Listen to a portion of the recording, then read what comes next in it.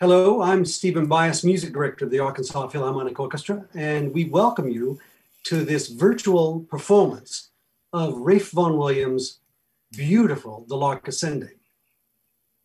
I'm joined today by our violin soloist, the APO concertmaster, Urgene Kong, our choreographer, David Justin, and our principal dancer, Carmen Felder. And we'll speak to everyone in turn and discover something about this beautiful and wonderful piece. I've been asked many times, how was it that we brought the Vaughan Williams to our season and our programming? I've always wanted to perform the reduced version of the Lark Ascending. It's a beautiful orchestration in its full version, but there's something about the reduction that makes it so intimate and beautiful. And I've always thought that pairing it with Aaron Copland's Appalachian Spring in the original orchestration would be a delightful pairing on the concert. They're both beautiful, sublimely beautiful pieces. And in fact, that's what we labeled our program, was Sublime Masterpieces. And indeed, both of the pieces are sublime. But there's something about the Lark Ascending that lends itself to the suggestion of choreographic movements throughout the work. It, of course, has a beautiful violin solo and this economical but perfect accompaniment and orchestration in the orchestra. But in the episodes that are displayed throughout the work, there are suggestions of certain choreographic movements or evocative of episodes in the story. The piece is based on a poem, and it describes both the call of a lark, but also the lark taking flight. Musically speaking, the lark is represented by the solo violin.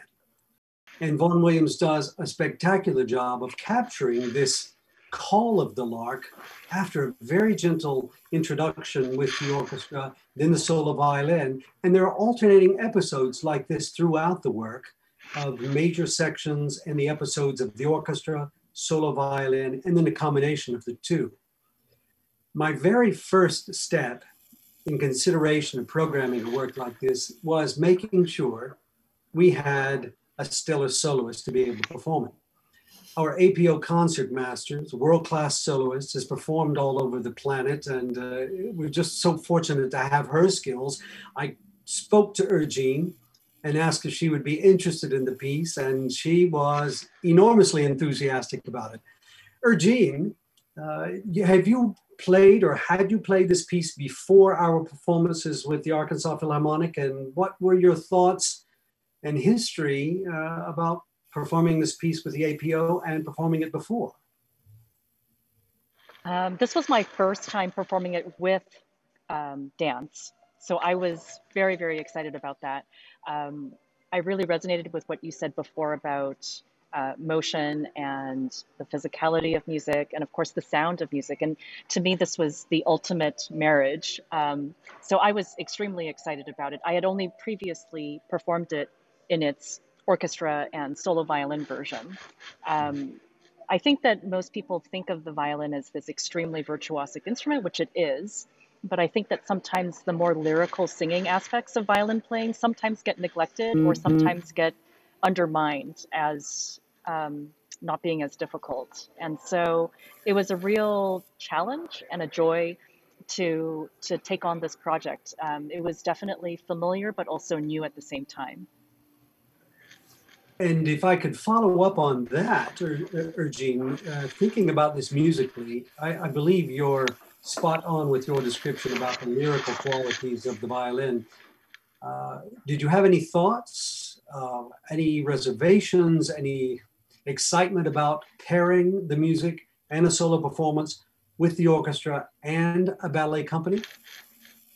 Yes, I think because I had not had much experience pairing music with live dance, my first question was if there would be any physical limitations. For example, if a dancer were to take a step forward or a leg up, for example, would that inhibit my ability as an instrumentalist to go beyond what would make sense physically? That was something that I just had no experience and had open questions about.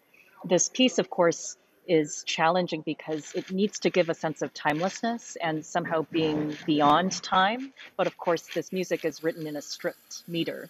So I think always finding the balance between what kinds of time we can take and what kinds of time we shouldn't take, and where the artistic beauty is between all of that freedom and sort of preferred limitations, I think was, again, something that I was super excited to take on. That's a wonderful consideration, and one that many of our patrons would possibly not be aware of the considerations of such things, of physical movement combined with musical and abstract movements, indeed. Well, thank you, Regine. That was delightful. David Justin, as our choreographer, I'm curious if you had performed this work before, or perhaps you'd share with us the thoughts you had in considering this, in creating choreography to go with this work. Yeah, thank you, Stephen. And thank you for the invitation to collaborate with the APO. Just off the bat, that's a gift for dancers that we value, cherish, and take to heart. So thank you for that. Yes, I had sketched this choreography back in 2000 when I was living in England. It was actually one of the first pieces that I had done after a real life-changing experience. And spending time in the studio with a soloist, with one dancer, trying to create the balance between the time and the timelessness that Regine was talking about. It's something that we really took special care to pay attention to. For me, there is a narrative inside the music that goes a bit beyond simply the oral symbolism of the call and the flight.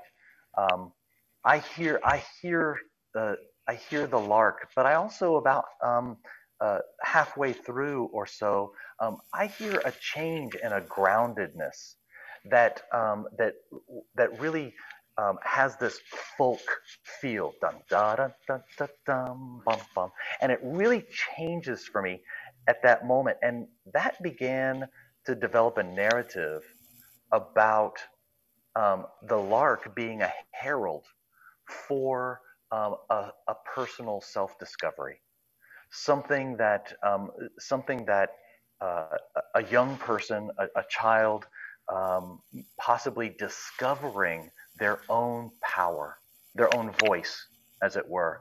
And so choreographically, the first part is a representation of the lark. The second part begins as a representation of something more, a human, a person. And then in the last part, the lark comes to the human and tells them of their power, and they grow in that sense. So it was really fun to kind of build those narratives together musically. And then, some of the other considerations, we did this work in soft shoes. And that you wouldn't think that would be an important consideration, but when you're thinking about the live music, and dancers, bless our hearts, we're noisy. We're breathing heavy. Our shoes, if we're wearing point shoes, they're suddenly a percussion instrument that adds to, it can add to the ambiance or take away from it, as it were. So we performed this work in soft shoes to try to maintain or sustain the delicate nature of the music. Yeah. That's fascinating to think about the musical considerations, which would involve the physicality of the dancers, but also the choreographic concerns about such things as percussive sounds of toes or feet striking the floor and movements. That's fascinating. And again, something that is a world that we share with our audience to consider as they watch these productions and performances, to know that there's a lot that goes on beyond just the first or second level of experiencing a performance. That's right. Thank you, David. Thank you. Yeah. Carmen Felder, our principal dancer. Hello. This piece is so beautiful, and I'm foreshadowing what our viewers are about to see. It was just, well, as I described the music as sublime beauties and sublime masterpieces. Your performance was sublime. Could you give us your impressions of both the piece and also the choreography from David, and how that came to life in a very short amount of time of rehearsing with the dancers and then with the orchestra? So for me, we went into the studio. I'd never heard this piece of music before. And a lot of times, like, I listen to a lot of different musics, but a lot of times it's like, okay, we're dancing to this. Like last year, we're dancing to Beethoven's Ninth, and you're like, okay, yeah, I know that one.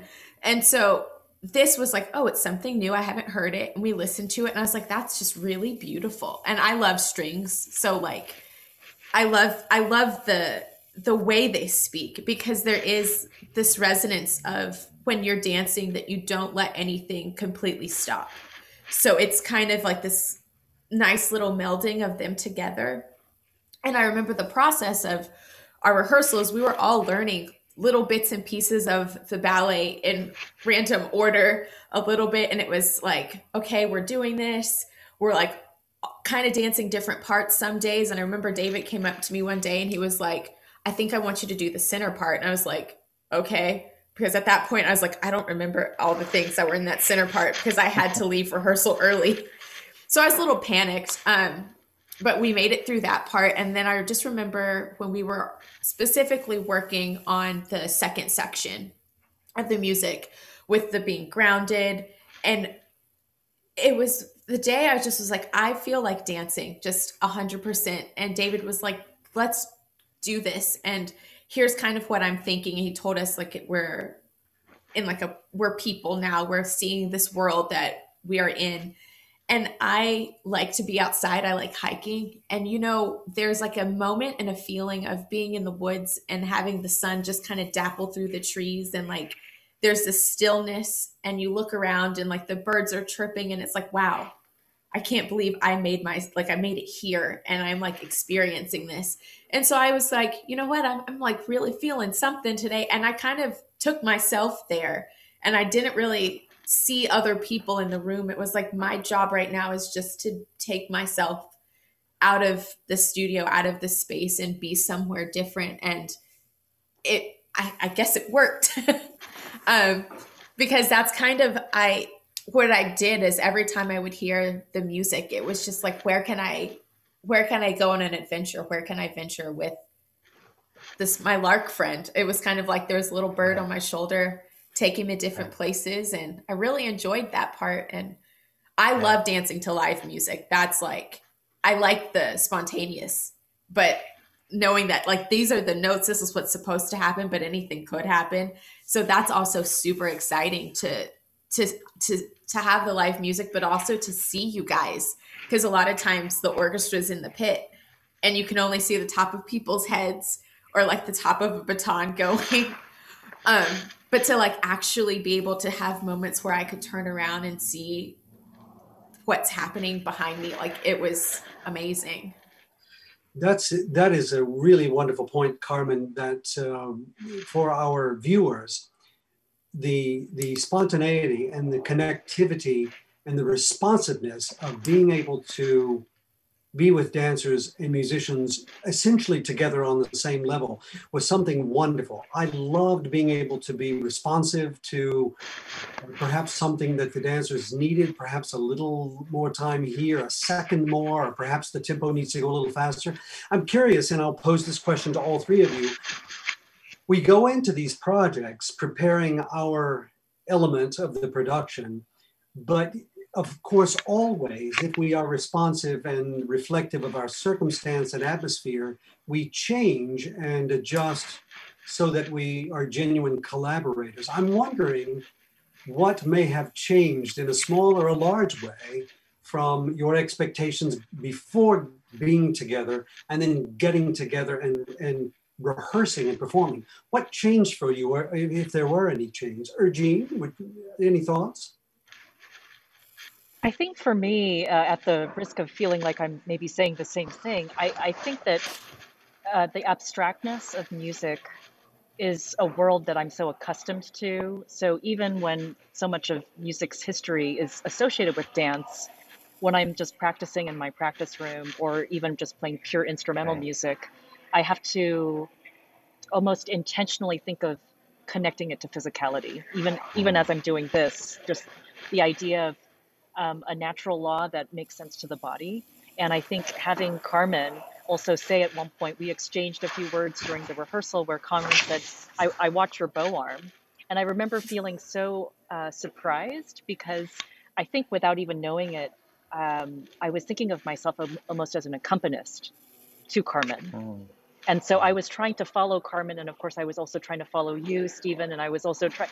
And so it was almost in that moment, Carmen, that you empowered me to recognize that I too, as a soloist, for embodying the lark, had some kind of agency, but it was informed also by your choreography, David. So I think for me it was a really significant moment of musical and artistic collaboration.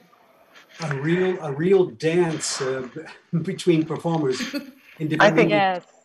Carmen, yeah, Carmen, any thoughts to share about those comments and any of your own? Yes, to piggyback, like, because I remember I went to the orchestra's playthrough, so I was like, I'm going to listen to it because as a dancer, when we're listening to a recording, we get very used to the same. Like, I knew in the studio I could count 1, 2, 3, 4, and then I would go, and like it was always like that, never different because it's a recording. Um, but being able to listen, it was like little things like there's a different breath right there, or there's an extension of this arm movement. And I was like, ooh, I can play around with that a little bit more because there's a little more malleability with it not being a recording and it being an actual person, like Airjane playing. And I was like, for me, I wanted my arm to match her arm. I was like, that is the beauty of being able to see not only the two of us, and especially if we're like juxtaposed on each other, like, yeah, I want to match that because that's what we do as dancers. And also it adds an element of extra fun when you're used to a certain tempo and maybe it's played a little quicker and you're like, that suits me quite nicely. I wanted that to go a little faster. Or it's like, yeah, I do kind of need that a little bit slower because this movement looks a lot nicer if we can take that little draw out. And David, I will share with our viewers that you were in a constant state of evaluation and assessment and determining things about tempo and movement, and perhaps arm movements or leg movements would be a little higher or lower, and also actually tweaking the choreography and making small changes. I'm very curious to know, from before we started our rehearsals and performances, what changed as we progressed through that process? Um, well, I think Carmen hit on something that is really fundamental and important, and even profound to a sense. Composers and choreographers, it's our job to create a framework for another artistic voice to transcend what's on the page. And it requires that other artist to be alive and present in a way that you can't be when you're doing something by rote, which is what happens when you work with recording, Carmen. We end up in a place of rote. But suddenly, when you become alive to the moment, and you are truly collaborating energetically with another artist, that is the transcendence of making art together. And I think that's a really profound and critical thing to what this means to be in the performing arts together. Um, so, in terms of what changed and what evolved. I mean, I appreciate you recognizing that I I was constantly trying to pay attention to so many things, but only to the degree that I could make room for the dancers or the musicians to really connect with each other and connect to the space. And if you remember, I mean, I guess everybody will see this in a couple of minutes, but we also have 2 or 3 cameras moving through the space. So, when we worked in the studio, it was just the group of dancers and myself trying to figure out how to craft the space and the time and the shapes. And then when we got into the filming, we suddenly added 2 new people who they have great expertise in their camera work, but they don't know the choreography. They're not dancers. They bring a whole nother dynamic to the process. And so I think part of what you saw was me trying to understand their perspective so that they could bring their artistic voice and their prowess to our process. And I hope that between their work and what Pete has done with the editing, that you see all of those elements come together. Oh, it's so exciting. In your role, David, as director, choreographer, producer, video director, and Carmen, your role as principal dancer, and also as secondarily as a string player, a violinist, and Ergine, your role as violin soloist and dancer as well. It was such a wonderful production. Well, from the gorgeous Great Hall at the beautiful Crystal Bridges Museum of American Art, it's the Arkansas Philharmonic Orchestra performing Ralph Vaughan Williams' The Lark Ascending with Ergine Kong, violin soloist, choreography by David Justin, and principal dancer Carmen Felter.